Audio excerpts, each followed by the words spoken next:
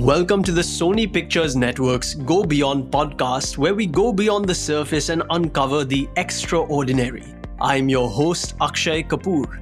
Today, we have a guest who has excelled to many heights in a variety of passions. She was even the Padma Shri awardee in 1992 and being the first Indian designer to be invited to give an illustrated lecture at the prestigious National Building Museum in Washington, D.C. in 2003. She's had an illustrious career over the years, and today we're going to dive into many touch points about her journey. It's a pleasure to welcome Sunita Kohli. Sunita, welcome to the Go Beyond podcast. How are you doing today? Thank you for that very kind and generous introduction. I think it's accurate. Sunita, I think it's safe to say that when it comes to the theme of our podcast, Go Beyond, you are someone who has managed to do so in the most diverse manner. You're a fan of poetry. You're a rock collector. You've authored books on food. You've spent time in academia, educating future leaders, and then professionally been involved in the restoration of monuments and historical buildings. So I think it's safe to say you live a full life and that there's so much to cover and so much to talk about. So can you tell us about growing up in the cultural melting pot of Lucknow and how that catered to you developing and pursuing such diverse passions through the years? I think it began because I was born to the parents that I was, because they were so interested in and curious about things beautiful. And also because I grew up in a city like Lucknow, although I was born in Lahore, and both very culturally rich cities. So my early years with my father particularly, one was spent, going to kabadi walas, though of course now they fancily call themselves antiquarians or antique dealers. So I went to my first auction where I actually also bid for something at the age of 9. But that's another long story. May I just ask you quickly what it was you were bidding on? A string of round emerald beads. Wow. Yeah, wow. I know. My father was aghast when actually the bid came through because he couldn't afford it. And then, my father laid a great emphasis on traveling and on education. And my parents were great readers, so immersive reading became part of our lives. We exchanged books and recommended books to each other. Right. And Lucknow is a very laid-back life in one sense, which gave one time to reflect. And my father always said if somebody was looking for me and they were saying, "Where's Sunita?" She said, "Where could she be? She must be somewhere either dreaming or reading." Right. I studied music for many, many years, Hindustani classical music, and I have a Visharad in it also. So all that went alongside studying literature and traveling with my parents. And that sort of laid back life, I think, is what in later years probably was making the foundations of my profession as an interior designer. And now it's been 50 years. Well, I think it's very common for us in our younger years to have such a diverse range of interests and passions and pursuits. I think the obvious question is, how did you manage to maintain this even in your adult life? There's work, and which I consider also pleasurable. But there are also interests which are pleasurable. And everybody speaks about multitasking. I have to admit that I have never ever been a multitasker. Whatever I'm doing or whoever I'm with, I'm concentrated in that moment. I don't see other things beyond me, whether that's fault or failing or whatever, but that's me. So I think, one of the reasons I've been able to work on many diverse design projects simultaneously. And when I say diverse, not only because their cultural milieu is different. The research that was required or is required is different. Is because I can mentally compartmentalize. So I guess that's the way. Everybody has their own formula, and this is mine, I think. Right. Lovely. We just talked about, what led to you developing a love for design. Was it sort of serendipitous that it actually became a career for you? Or what was the journey like to actually making that a career that you wanted to pursue? I think it was serendipity and also that, in my growing up years, there was no such thing as interior design as a profession. It just did not exist. I never even heard the word whilst I was growing up. When is the first time you heard the word? I think the first thing I started doing was collecting 19th century furniture, which you could find in Lucknow, because Lucknow is part of that great Talukdari belt which goes from Lucknow to Calcutta. Right. And, you found really very beautiful things which don't exist any longer.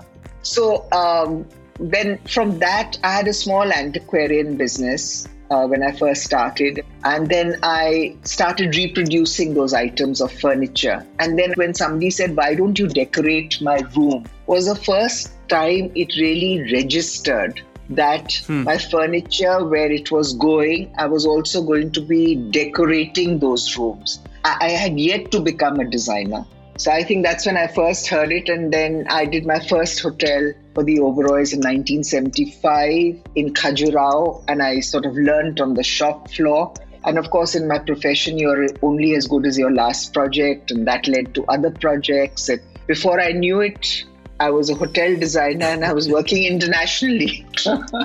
That's lovely. I mean, that all sort of culminated for you in 92 when you won the Padma Shri for interior design and restoration. And I think obviously that's an amazing accomplishment all around, but it's even more so when you realize that you never actually had any formal training in interior design. So, with that in mind, did not having any formal training in interior design mean that you had to face any unplanned challenges when this passion became your profession? Every project was a challenge, but to be a designer is to have the same sort of talent, I guess you would call it, if I may sort of humbly say so, is like what musicians have, which comes naturally to them. I think it's a fair claim, right? Yes. So I think that the ability to conceive within one's mind and see with one's mind's eye, you might see a greenfield project and in your mind in 2 years' time has already seen what that hotel will be like once it is completed. That ability and the steps that go towards building up that concrete realization is what I think makes designers. I always say that I cannot be blasé about the fact that I was conferred the Padma Shri. It's a huge honor. And particularly being the first it also puts a responsibility of sorts. So that was very inwardly rewarding, Right. I have never ever used my Padma Shri medal. You're supposed to use it for formal things. But I have it in a cupboard and I like to open it and see it. It makes me feel quite happy. I can totally imagine. So they say the proof of the pie is in the eating. The evidence is when you visit K2 India's website and you click on the awards section, and over the years it's just a scroll of different pictures of different awards. Yes. So, I mean, as you said, serendipitously, it happened for me. So one is kind of grateful for that. But also, you've enjoyed a short stint in academia, correct? Could you tell us a little bit about your life in academia and why education is such an important part of who you are? Well, because my first job in life was actually teaching at Loreto College in Lucknow. And I taught world history whilst I was doing my own master's at Lucknow University. And why was I teaching world history? Because I'd done intermediate before I went to Lady Shri Ram College to do my BA Honours in English. And through some strange reason, I got the highest marks in world history that the college had ever got. So when I returned, Principal Mother Bernadine asked me to teach every day. And then, of course, then I started working on a PhD on Christopher Marlowe after my MA, which I never completed. I only had 3 months to go. Then for a very short spell, I became a copywriter. That's something I didn't particularly enjoy because I'd come from a background of academia and then to be in a great firm, all right, but they were all very excited about a Modern Bread account, which was 50 lakhs. And they were all, the jingle, mummy, Modern Bread. I said, oh my God, where's world history and Marlowe and where's this? So I said, there was an amazing lot of people who were there at that time. I mean, truly very creative, very amazing. Right. But copywriting, I realized very quickly, was not for me. Unfortunately, very shortly after that, I started to restore furniture, got married, and in 71, I began what I do to date, which is interior design and manufacture furniture. That's lovely. I think one thing that clearly stands out, Sunita, is that through everything you've shared with us, you really go to great lengths and you always sort of seem to be excelling, in various avenues, whether it's interior design, whether it's world history. I must ask you, you are a rock collector. So is it true that you go to great lengths to add rocks that you desire to your collection? I don't go to great lengths, but I really love rocks. And because when you think about it, Akshay, every rock is some millions of years old. Whether it's historical or not, that's a separate matter. Right. And so, if I picked up one small rock from Bhimbetka or Angkor Wat or, Petra or something, to me, it is mnemonic. I don't need to buy a souvenir. To me, the whole trip comes back just by looking at that one rock. Wow. So I just find them. And, I love, because of how organic they are, I love petrified wood. I collect fossils. I wish I had more of them. Yeah, I mean, it's reminding me of something that you mentioned one of the first times we spoke, which is there's this story of an airplane when you were, if I recall correctly, you were trying to bring an ammonite back from somewhere abroad. Oh my God. Well, you see, I had seen this wonderful ammonite which my cousin-in-law in New York had got from Morocco. Right. And she said, Sunita, you love it so much. I have two, I'll give you one. Now, the one that she gave me, the smaller one, was only 25 kg. So, wow. I couldn't put it in my suitcase because it wouldn't have gone through. I said, let me try and take it out. So I put that in my sturdy, trolley bag to carry on. And I put it through the security check, and the chap at JFK Airport said, what is this? I said, it is just a rock. He said, I don't think you'll be allowed to take it in. I said, look, it's so heavy, I can't do anything with it, I've just put it. He was very nice, I must say. He said, look, lady, I'll allow you to go through, but how you get it on the plane is your own business. So what I did was, there are many advantages to wearing a sari. So beneath my knees, my bag with the 25 kilo ammonite, and I tucked it under that, and I took out my two shawl and I put it across my knees and pretended I was very sick and closed my eyes. So that's the way I got it.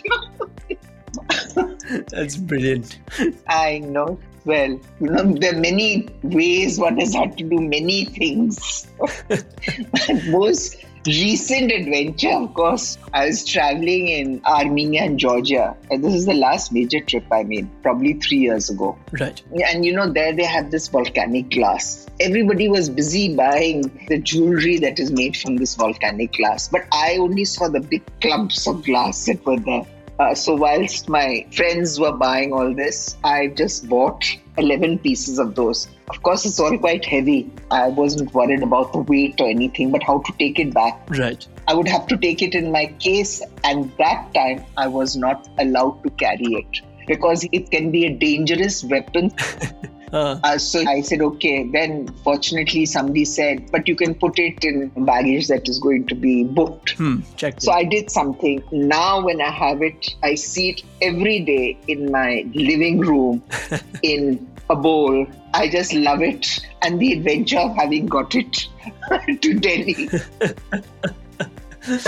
I'm assuming it blends in with the rest of the design that you have in your living room. I'm not a great matching designer. I think homes should be biographical to me. Right. Because each object should tell its own story. And it's at least for the people who reside there. It should be meaningful. Of course. But since we talked about your design philosophy, you've also been involved in, over the years, restoring some of the most breathtaking monuments and historical sites across the world, in India, in Egypt, in China, and in Bhutan as well. Can you tell me which has been the one project that you've enjoyed working on the most? for whichever reason? See, if I could rephrase your question slightly and not say the most enjoyable, because I really have to say that every project one has learned much from. And really from I say that with all sincerity and gratefulness, because to me each project has been fantastic for myself, Right. Each project has added to my learning curve. So each project has been very rewarding and has made me very happy in a way. But if one were to say what was the most challenging project that I have ever worked on, would probably be the Parliament building that I designed for the Bhutanese government in Thimphu. Okay. Because at that time, when I was chosen to design it, there were no books available on Bhutan. But I was fortunate that at that time, once I had been appointed, then they gave me every help. Because, these become great representative buildings and they must represent a country and the greatness of that culture. Right. There was another appointment that they gave me a great guide to travel with me to Song across the width of Bhutan. And this was somebody called Dasho Khandu, who had encyclopedic knowledge about Bhutanese arts and crafts. Right. So one really had the great fortune of traveling with this amazing man, and learning so much. So, these have become the great pleasurable experiences of working in other cultures, coming across these amazing people with their amazing minds. But I completed it and finished it. And then in 2010, when SAARC was going to take place for the first time in Bhutan, one was invited to add on things to this project I had done then. And this time, of course, it was with my daughter, who's an architect, Kohelika. And so we both worked on it and got many accolades for it. No, definitely. And I'm glad you mentioned that you worked on this with your daughter, because you talked about some of the amazing relationships and encounters you've had with people you've met. And now you founded K2 India with your daughter, Kohelika. And obviously, speaking of relationships, parent-child relationships always have the potential for colorful dynamics on both ends of the spectrum. True. So, were there initially any unexpected challenges to working with your daughter? And how did you come around them? Well, the first challenge was that when she returned from New York after having got her architectural degree, she didn't want to work with me. She just wanted to start on her own. And I fully respected that. But in 5 years, and she'd done a couple of really good projects by then. And of course, she began off by taking anything that came her way. And then we decided that let's pool in our companies under the umbrella of K2, K2 India. And why K2? Because K2 is the great mountain, more difficult to climb than Everest. And then right now it was Koli and Koli. And eventually it would be Kohelika Koli. So I was doing future thinking. Right. But then firstly, we have a very good relationship as mother and daughter. Having said that, we don't work in the studio as mother and daughter. We work as two professionals who bring equal things to the table. It's secondary that we happen to be related. Right. One is also fortunate in that because, I have never, it's not that, and whenever she refers to me as her boss, she's, I don't know who is whose boss because, she's the CEO of the company. So I have to abide by several decisions that she makes. Sunita, one of the things that has stood out in all the stories you've shared so far is there's this sense of symbolism and themes when you talk about your design philosophy. When you talked about the project in Bhutan having to represent the diversity of the Bhutanese culture. And of course, one can obviously see that as a student of literature, that's where the roots of this philosophy perhaps lie. But it's so poetic, and I know that poetry is something that is not just close to your heart, but also an integral part of your identity. And you mentioned that you read 2 poems every day. And admittedly, each poem is filled with a number of unique messages for each reader. But what has been the single biggest takeaway that poetry has had for you? I like to read and I enjoy poetry. And yes, I read 2 poems a day, every single day. And so that becomes also part of my mindscape. They are all inhabitants of my mind. This is my pleasure. Have you ever taken a gander at writing some poetry yourself? Don't we all? I mean, good, bad, or indifferent. But I did cover 4 notebooks of poems, and those 2 in blank verse. Okay. Because there was a period when I was hospitalized for sort of 3 months. And so I started keeping a journal, and that has converted itself into a book of poems called Not a Fall from Grace, because I fell and I broke my neck. So therefore the title. But it will only be for internal and family distribution. Fantastic. And as we come to the close of our conversation today, Sunita, I wanted to return to this idea of going beyond in different spheres of life. Having been someone who's excelled in diverse fields, do you have any takeaway for our listeners who may be looking to do the same? Going beyond is a very relative term because, and being diverse, which you've kindly called me, is also relative. It's the interests that one has when one is young, in one's youth. And I'm going to quote, it's from a play by Eugene O'Neill, where he says that only in your youth can you prepare for your middle age. And I've always said that sometimes I wish young people would realize not to waste time because, time is of the essence. For instance, I'm in the autumn of my life, but because I just turned 75. And I wish there were some things that I was studying now, and I've had a life of study, but I wish there were some subjects that I've started to hugely interest me now. I could have started working on them in my 30s. Absolutely. And speaking of the subjects you thought maybe you wish you had studied in your younger days, any specific subjects that you can think of right now? I wish I had studied Indian philosophy the way it interests me now. I mean, I have to tell you, one of my most favorite books in the world is the Mahabharata. And I have read many, many versions of it. And I read also many commentaries on it, like Yuganth, by that brilliant Dr. Ira Karwade. And so I wish I had begun this study much, much earlier. Sunita, I think that brings us to the close of our conversation today. But thank you so much for taking the time to join us on the Go Beyond podcast. And I must say that some of the stories and the little pearls of wisdom that you've shared, I think they have been definitely of great interest to me. And I'm sure our listeners will find something that changes their perspective in their pursuit in life. Thank you so much, Akshay. You've been a wonderful interviewer.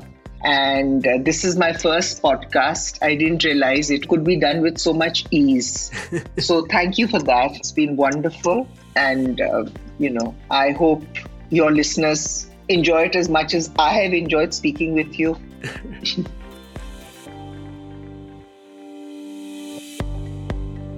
If you liked what you heard, be sure to subscribe to and follow the Go Beyond podcast on www.sonypicturesnetworks.com/podcast. We're also present on Apple Podcasts, Spotify, Google Podcasts, Amazon Music, and a host of other platforms. Don't forget to rate and review us too. I've been your host, Akshay Kapoor, and I look forward to seeing you on our next journey into the beyond.